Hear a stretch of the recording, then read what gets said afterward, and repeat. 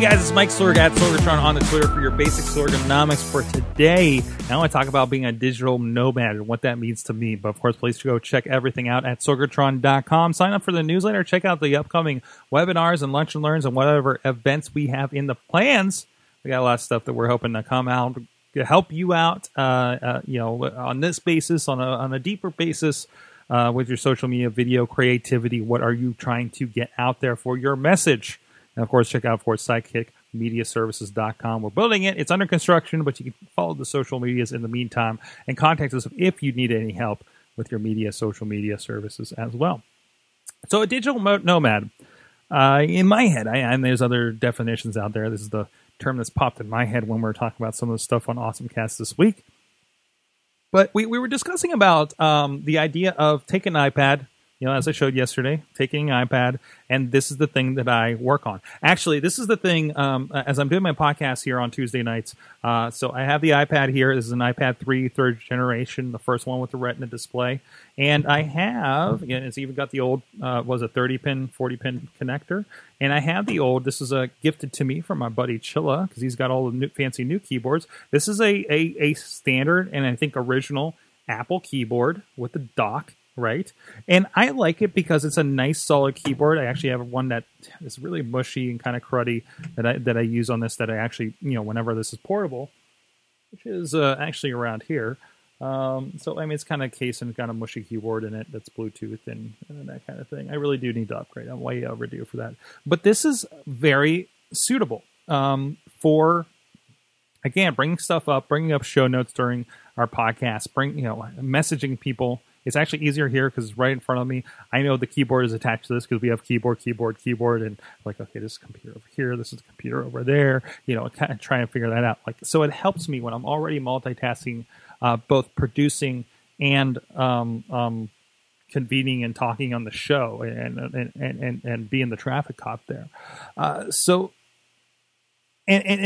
say it on the AwesomeCast, we were talking about the idea that writers that we've known or heard of or read about, the big blogs, big successful blogs, talk about how they can especially take an iPad and basically live on the iPad, do whatever they need to on the iPad. Our friend Alex Cars on the AwesomeCast this week messaged us in from California and said that, he's really interested in the new Adobe products. Mix, Fix, those little things that do like a couple of things, some Photoshop type aspects that they're bringing into your iPad. And then maybe that's it. Maybe you just touch up a photo, one little bit of things that you could do in Photoshop normally. Or maybe you export it to the Creative Cloud and you finish it off over on the Photoshop or share it with somebody else to take it to the next level perhaps. I think that's a really interesting idea. These people that are creating content and need to right now, and again, live on an iPad or an Android device, can write something up, do a quick picture, do a quick composition, at least within the limits of the apps in front of them. And that's it. And it's a little bit of production that's done with it. And at that point, that production is done with it. And, you've really streamlined a process. Instead of taking a picture and saying, okay, now I have to dump it into this $10 a month, used to be $700 forever, Photoshop, and touch it up a little bit and do this. And it's a little more complicated way. They really do kind of narrow it down a bit, right? And super serve things. I mean, you do get Office, full-blown, pretty much Office. I haven't used it. I understand it's pretty comparable to and useful and touch-first interface of Microsoft Office on here, or the alternatives such as Google Docs or OpenOffice or Pages, the Apple stuff with iCloud. This is a capable computer, not just a tablet, a computer. And you throw a keyboard on that or your Apple Pencil. And it's a super capable thing. That's why I think it works very much for, my mom got one. Now, my mom's not no slouch when it comes to computers. She's been doing AutoCAD and drafting her entire life. But for just sitting there and doing computey things and being on Facebook, this is the thing that makes sense.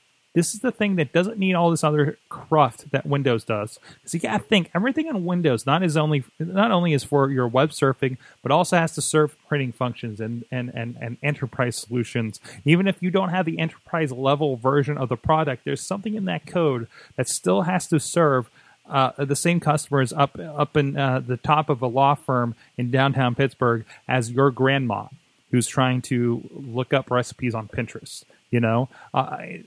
There's a lot of extra stuff. And I think when you go to the tablets, the extra stuff is basically installable, right? And you don't have just gigs and gigs of code that lies dormant. I often think, I'm always peeved myself off when, that's a weird phrasing, when I'm playing a video game and I haven't beat all these levels. They're levels that I paid for and that were painstakingly created, but I'm never going to see them. And they're just bits that are lying dormant and not used by me. So I think it's really impressive. Again, I'm not going to because of the nature of my work, because it is video. But again, as I mentioned on yesterday's cast, I think it's going to be a very real future.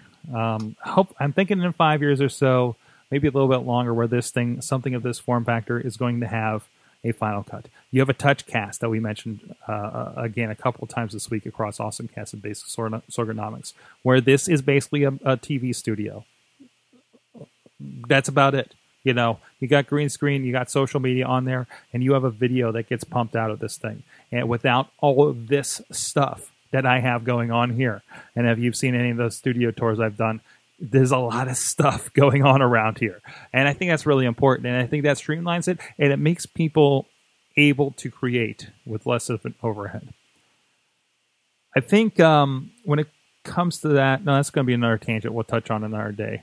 But I think that's really important to kind of look at that and how mobile people can be. How many people are, I'm pretty sure my wife, for the most part, does all of her social media and all her computer and all of her communications on her phone, in Facebook, everywhere else. And how many? Look at the numbers. That's where people are.